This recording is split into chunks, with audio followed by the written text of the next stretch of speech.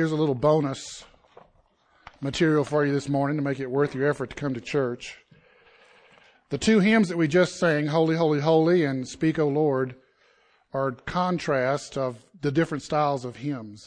Stuart Townsend and Keith Getty that wrote Speak, O Lord, they write in lyrics in the more didactic form that was like what Newton and Cowper wrote and Isaac Watts, the conveying of ideas through thoughtful words. Whereas Reginald Hebert was that we sang Holy, Holy, Holy. One of the things that made him so popular in his day was he was the one who initiated and was the trendsetter in changing hymn lyrics from this sort of thoughtful didactic to a more poetic style without losing deep, rich meaning. And so, we sang two separate hymns to illustrate the diversity of worship through music in the kind of lyrics that we sing. I know you probably didn't really care about all that, but my mind does, and I just had to get it out.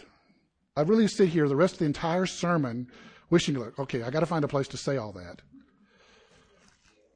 Yeah, just get it out and get it over with, right? I'll try not to do like a massive information dump here before we actually get to the sermon. Does anybody else need to get anything off their chest before we start this morning? So we're finishing up John chapter 6. I don't know how this feels to you, but to me it feels like I've been in John chapter 6 almost as long as I've been in the Gospel of John, preaching it to you. Not in the sense that it's taking too long to get through the 6th chapter, but in the sense that, wow, this was really bigger than I ever thought it was. It was more important as a single unit of thought and expression than I ever would have imagined a single chapter in the Gospel of John to be.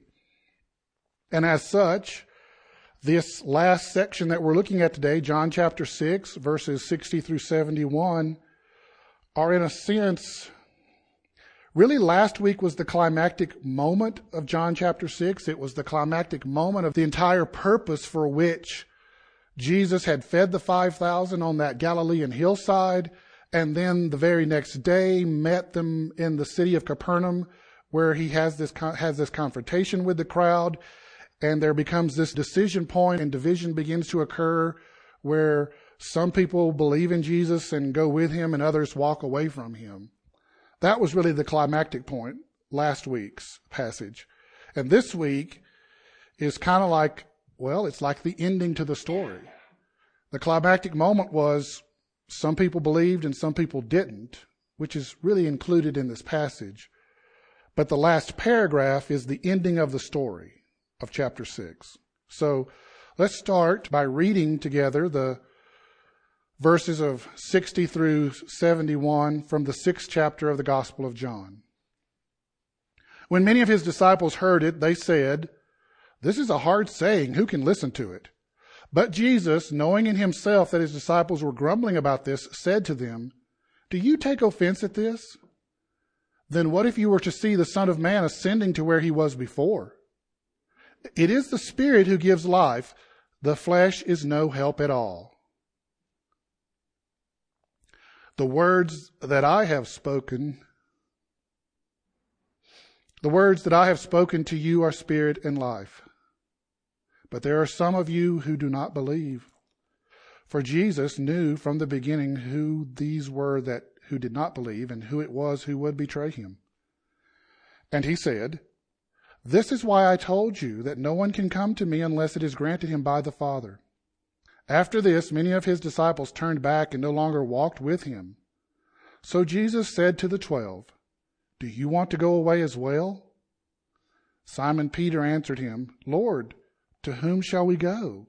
You have the words of eternal life, and we have believed and have come to know that you are the Holy One of God."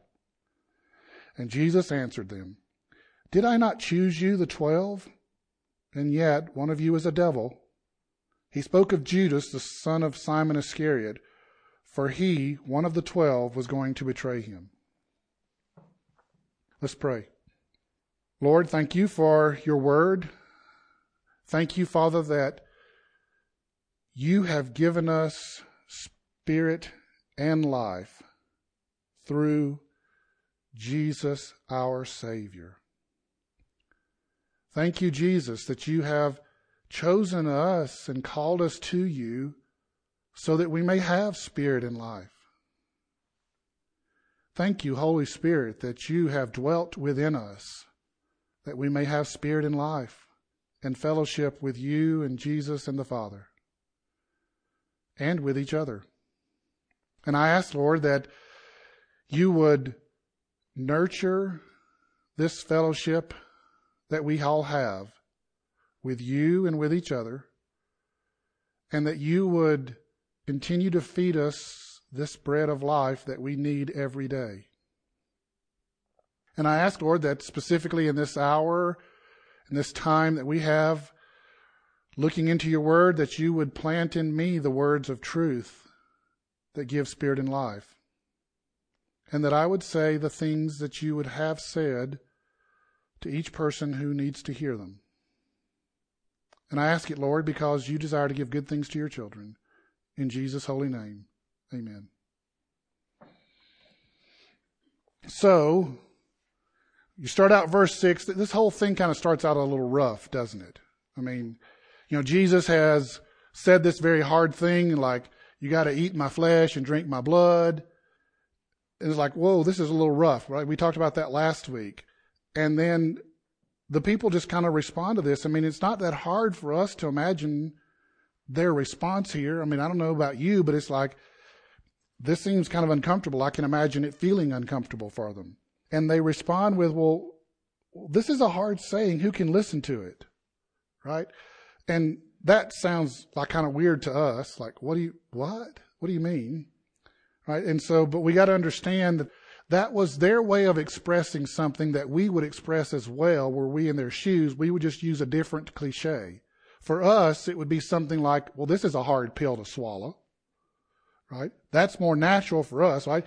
If the crowd had responded, well, that's a hard pill to swallow, Jesus, we would be like, yeah, I got that. I understand that. But they didn't, because that's not how they think and that's how they talk. And so they expressed it in the way that they know to express it, which is, well, this is a hard saying. Who can listen to it? And the people who heard this, see, their problem is the same problem that a lot of people have with Jesus. They just can't get past this idea of feeding on Jesus. They're just stuck on this thing of eating his flesh and drinking his blood, and they just can't get past it to understand what he's really trying to say to them. And we do. We have the same problem ourselves, right? I mean, how many times have you struggled with something Jesus asked you to do or believe? How many times this week have you struggled with something that Jesus asked you to do or believe? All of a sudden, I don't know about you, but when I recognize that, they don't seem so, this group saying to Jesus, well, this is a hard saying, this is a hard pill to swallow, Jesus, that they don't seem so reprobate, so bad. When I realize I have struggled myself this week with something that Jesus asked me to do or believe. But the beautiful thing about our Savior is that when he asks us to do something or to believe something that's hard, a hard thing to hear from him, he just doesn't leave us where we are to believe it and do it. He gives us himself so that we are able to do it. He gives us life through his Spirit, right? He even says it there in verse 63. It is the Spirit who gives life, and the flesh is no help at all. And Jesus said this in response to them because he knew they were grumbling. Well, how did Jesus know they were grumbling? How does he know that? And probably, I don't know, I mean, really the real question behind the question, right? There's always the question, then there's the question behind the question. Well, how did Jesus know they were grumbling? What does that mean for me? If he knew they were grumbling, like John points out that because he knows all things and he knows the hearts of men, oh shoot. He knows, that means, wait, he knows when I'm grumbling even when I don't say it out loud? And he knows why I'm grumbling? Oh, shoot. This is rather uncomfortable. Right? I mean, we all have that experience of where we don't really say what we're thinking to a person we're talking to because we don't want that, uncomfortableness of saying what we really think. So we just keep it to ourselves, right? The old rabbit from Bambi. If you can't say anything good, don't say anything at all. I wonder sometimes if that's why y'all are so silent after my preaching. So he knows what I'm thinking. He knows when I'm grumbling. Well, that's uncomfortable. And he responds with, so this bothers you. What if you see Jesus ascending? He says these words, right? Do you take offense of this? Well, what if you were to see the Son of Man ascending to where he was before? Well, what does that mean? I mean, the first thing that strikes me is you can't hear Jesus say this, use this language of ascending to where he was before, and not think of the transfiguration that occurs on top of the mountain. And then, of course, his actual ascension to where he was before that occurs in Acts chapter 1. And we think of that in like, maybe you made those connections when you read those words of Acts chapter 1 and the transfiguration. And we read the Gospel of John as those who already know what's going to happen next. We're reading it because we know the events that occur and we know what takes place next. And the hardest thing to do is to read it and try to read it limiting your knowledge to what they knew at that moment, right? Nobody had seen Jesus ascend anywhere. Not even James, John, and Peter had seen Jesus on the mountain of transfiguration, had seen that occur. They didn't have that. They didn't know that when Jesus says these words to them. And so this phrase, ascending to where I was before, it had to be confusing to them. What does that mean? And of course, we understand now that it means that he was going to go back to heaven in his rightful place in the throne room of heaven where he was before he came to this earth in the form of an infant. And okay, so we understand that, but still, why does he say that? He says, do you take offense at this? Then what if you were to see the Son of Man ascending to where he was before? That's his response to us being offended at him and our grumbling at him. So how is this a response? They see him as this human who grew up in Nazareth. And they're offended that he says, you have to eat my flesh and drink my blood. They find that offensive. And his response to their offense is, what if you saw me as I really am? Would you still be offended at the idea of eating my flesh and drinking my blood? The response itself shows that they don't see Jesus the way he really is. They see him as something other than what he really is. And that comes back to, well, what does it mean for me that Jesus can see my grumbling? It means I don't see him the way he is, or I wouldn't be grumbling. And Jesus really seems to emphasize this point here in the next verse about the flesh is no help at all, and his words are spirit and life. It is the Spirit who gives life. The flesh is no help at all. The words that I have spoken to you are spirit and life. He really seems to emphasize this, that the flesh is no help at all. And look, oh my gosh. Like, I really understood that this week. I don't know about you, but I really understood that the flesh is no help at all. It was like abundantly, painfully clear to me this week that the flesh is no help at all. But that didn't really help Knowing that my flesh is no help didn't seem to really help. It kind of sort of explained why things were so difficult and why this was such a struggle this week, but it didn't really seem to help me get over the struggle. What seems to have made the difference is to, I'll use the word acquiesce, that it's the Spirit who gives life. That was what made difference. And my conclusion is that's the only thing that can make the difference. When we're grumbling, the part of us that wants to grumble isn't going to help us stop grumbling. That almost sounds silly to say it out loud, doesn't it? The part of us that wants to grumble isn't going to help us stop grumbling.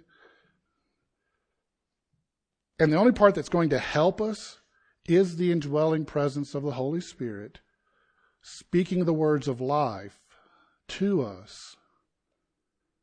I know you're frustrated, and it feels like Jesus is asking too much. But this is the high King of heaven. And remember, he gave everything, including his own flesh and his own blood, to redeem you. Do you really think if he wants you that badly as his child, as a resident of his kingdom, that he's going to really just try to make life hard for you? That's where the Spirit speaks life. But there is a catch. To receive life from Jesus is to believe in Jesus. And ultimately, we have to understand this kind of thing this is really uncomfortable. Judas never believed in Jesus. Judas was one of the 12. Look, the dude literally hung out with Jesus every day. And he still didn't believe. How is that possible? I mean, literally, how is it possible that you can just live with Jesus every day for 3 years and not believe in him? And even at some point, Judas has to be among these individuals that are listed in the Gospels of going out and sharing the gospel and talking about Jesus and doing the things that the 12 did. You're doing that and you don't believe in who he is? How does that work? Well, Judas didn't believe in Jesus, but Judas had a belief about Jesus. Judas believed in the Jesus he wanted to be, not in the Jesus who really is. Has that ever happened to you? You have this idea of who Jesus is and you believe in that, but it's not the Jesus who really is? Of course, I know the answer to that question. It's almost impossible for us at some point in our life not to have had a wrong picture of who Jesus is. The difference is that Judas wanted the Jesus he wanted so bad, he rejected the Jesus who is. And that's just a bridge we all have to cross. This is the Jesus who is. This is the Jesus you want. Are you going to go from here to there?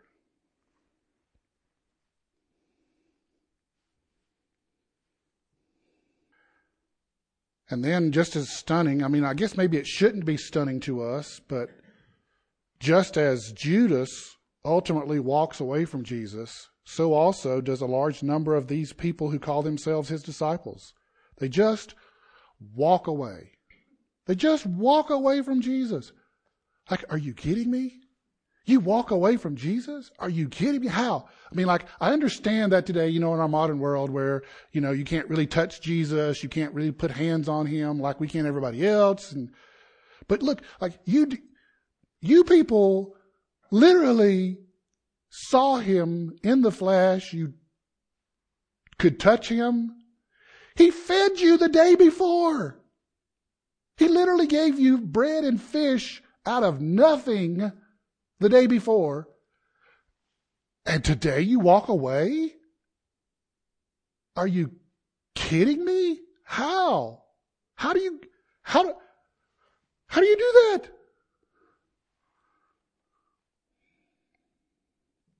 We've all seen those who start out with Jesus, but then his demands are just too much. Wait. You mean you want me to give up this as part of following you? Are you kidding me, Jesus? Sorry. I like this way too much to give it up for you. So yeah, I'm going to walk away. See, every person who decides to follow Jesus faces this turning back moment, like the crowd is experiencing in this second, and that Judas himself has to really come to terms with later. This moment where we have to make a decision to walk away like the crowd or stick with Jesus like the 12. Now, for most of us, this really kind of occurs in like this big moment of crisis earlier on in our walk in faith. Sometimes it occurs later. Sometimes it occurs twice or three times over the course of our life in Christ, where we have to, whoa, wait. Look, I mean, like, I've really, like the last two times, I didn't say no when you put this big demand on me. But like this time, this is the third time, Jesus. Third time you've asked me to give up something really important to me to follow you. Is there going to be more? Is there going to be a fourth or a fifth? How many more of these are we going to have? And like, the other ones matter, but this really matters. Really? Are you sure? Those moments happen to us. Like, we really wish it was just once, but in reality, they occur often, sometimes within the same year. Now, that's a very unpleasant year, by the way. I will acknowledge to you, having been down that road before, that it's an unpleasant year when Jesus asks you multiple times in the same 12 months for big demands, or what feels like big demands. However, as all of us who've come to that moment, who've stood there and heard Jesus say it and chosen him, a few weeks, a few months later, it's like, why was that such a big deal back then? Like, why did I want that so bad? Well, it doesn't really seem that big a deal now that I've walked away from it. It seemed like a really big deal in the moment, but now it doesn't. Why?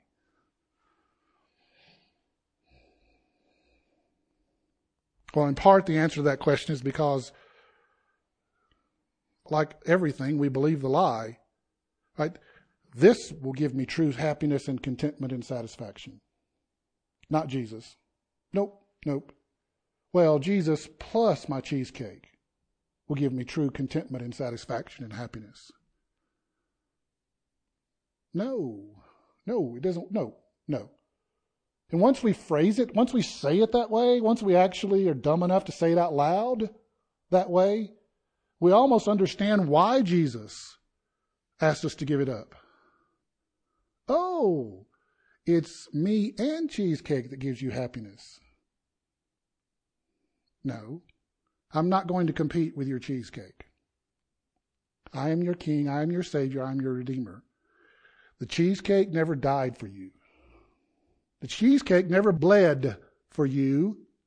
I did. And I will have your love and devotion without any competition. Well, okay. I guess you're right. It is kind of silly, isn't it? See, if we could just articulate those moments that way, if we could just get it said out loud that way, it just becomes obvious what we're supposed to do, doesn't it? And just like the 12, our moment of decision is one where it shows whose we are and who chooses us. That's kind of the uncomfortableness of this decision point, of this conflicting moment of division where I'm divided about what I want. Of course, the reality was I was divided about it for a long time. I just didn't know I was divided. It wasn't uncovered and exposed like it is at this moment. And then the decision has to be made. The choice has to be made. Am I going to just settle for the lie, or am I going to choose the truth?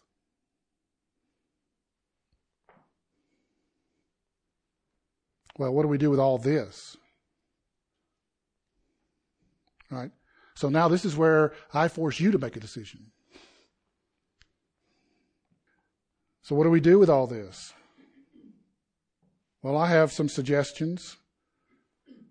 When Jesus has a hard thing to say to you and to me, listen to it. If he's got something hard to say, there's a reason. And it ain't because he just feels like picking on you today. That's not the reason. And after he has said it, you should wrestle with it.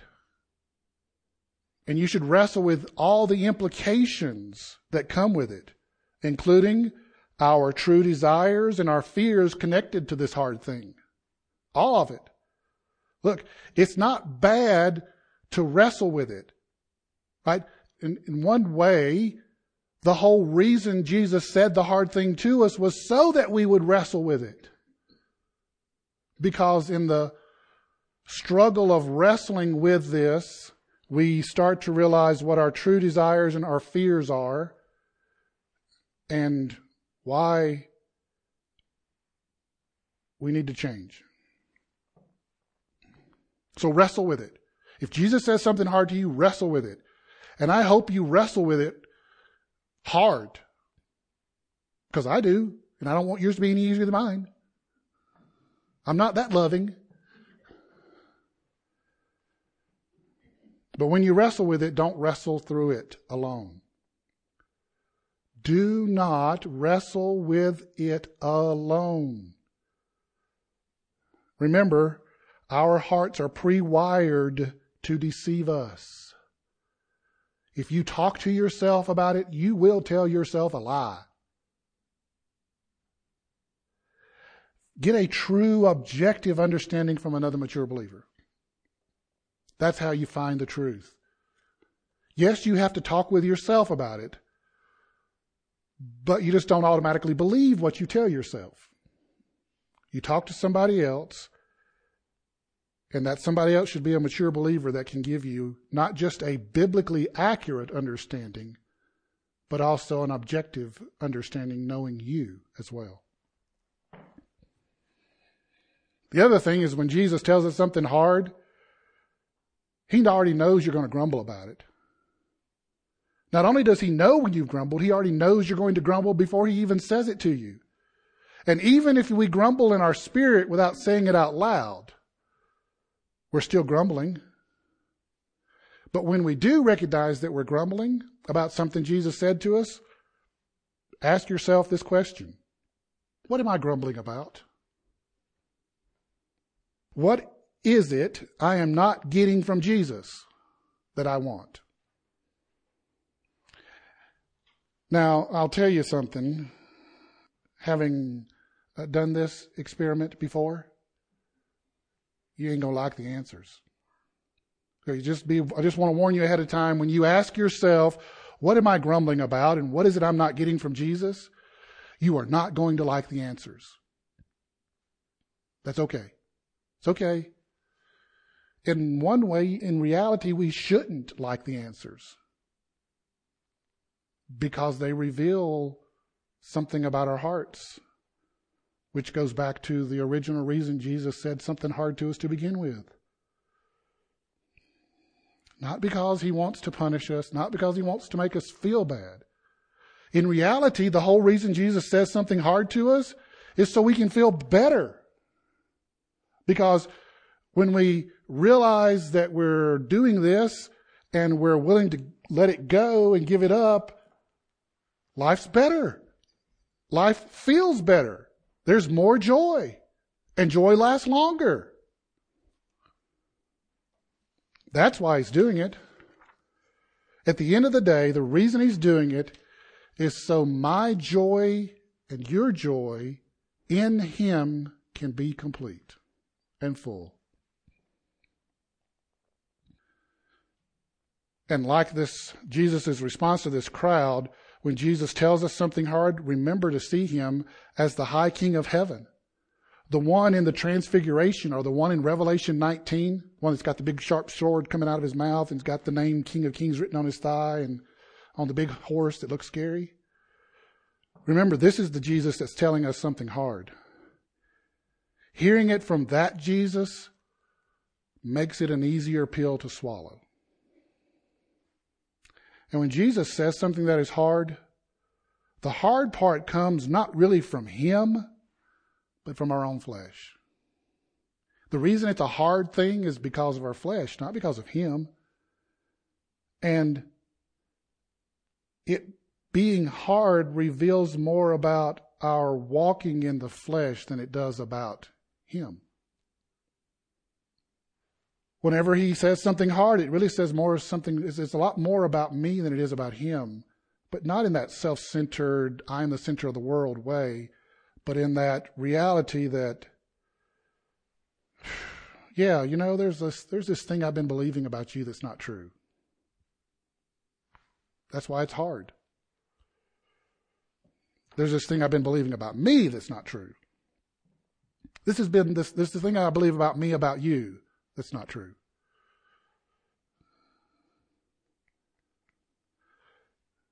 And he does it out of his love for us.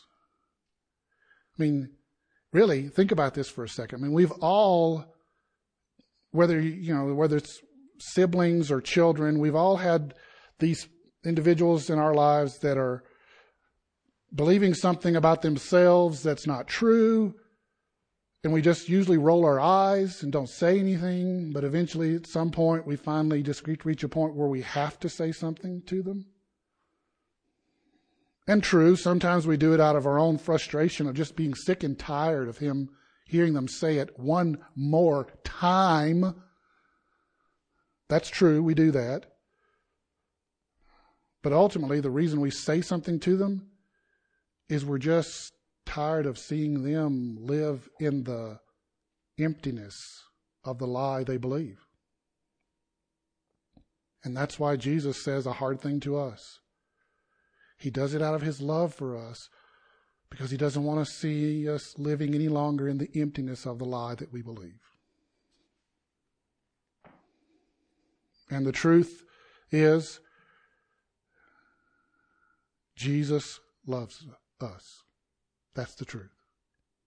And everything he does is an act of love, even when he says something that's hard to hear. Even when he asks me something, to do something or to believe something that's a tough pill to swallow, he's still loving me, and he's still loving you. Let's pray. Lord, thank you. Thank you that you love us this much. Thank you that you just give us a never-ending stream of loving us, even if it's something hard to hear from you. And thank you, Father, that the greatest joys that we experience actually come from listening to you say something that's hard and receiving something that's a tough pill to swallow. And I pray, Lord, that you would, Lord, I pray you just never stop doing that for us. That you never stop doing that for me. That I would, every time there's a hard pill that needs to be swallowed, that I would hear you tell me that's what needs to happen. So that my joy, so that our joy in you will be complete. In Jesus' name, amen.